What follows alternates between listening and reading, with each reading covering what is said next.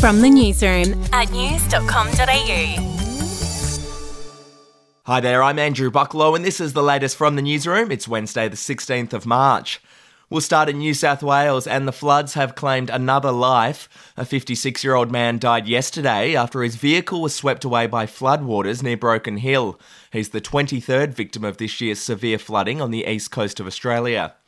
In other news, Shane Warne's 3 children and his ex-wife have paid a visit to the makeshift memorial outside the MCG. Fans have left a large pile of cards, flowers, gifts and tributes for the cricket legend under his statue outside the ground. His daughter, Brooke Warne, posted a photo of the family standing in front of the statue on social media with the caption, "Always here with us, Dad." Overseas now, a 36-hour curfew has been established in the Ukrainian capital of Kyiv. It comes after Russia stepped up its shelling of the city. The Kyiv mayor has warned the next couple of days will be difficult and dangerous. To sport now, Pakistan has fought back in the test match against Australia. At the end of day 4, Pakistan are 2 for 192 in their second innings. They need to make 314 runs on the final day to win the game. And also in sport, the AFL season gets underway tonight with the Bulldogs taking on Melbourne in a grand final rematch. Bulldogs coach Luke Beveridge says he's trying to put his team's grand final loss from last year behind him.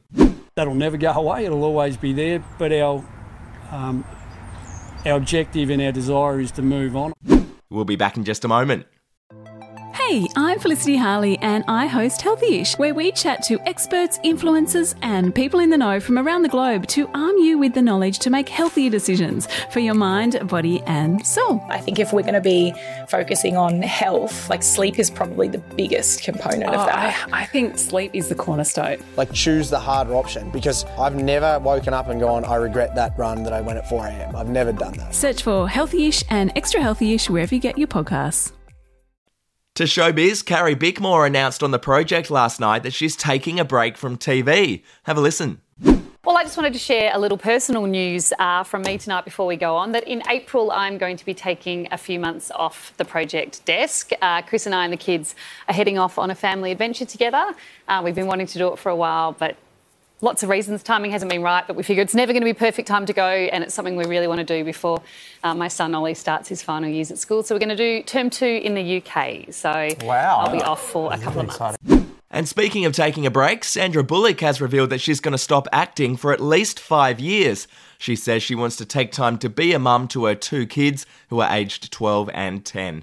Now, just a reminder, if you're a footy fan, make sure you enter news.com.au's AFL and NRL tipping comps with $5,000 up for grabs in each code. You can find out more at news.com.au/win.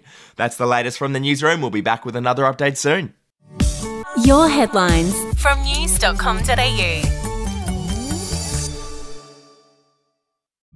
The podcast Faith on Trial looks into Hillsong, both in Australia and the US, and takes both the listener and hosts on unexpected twists and turns in the story of Brian Houston and the Singing Preachers. There are 2 incidents involving Pastor Brian. The Australian journalists uncovered a litany of alleged criminal behavior in the megachurch. Financial gifts were being given to the leaders of the church. Listen to Faith on Trial Hillsong ad-free on Crimex Plus on Apple Podcasts today or wherever you get your podcasts.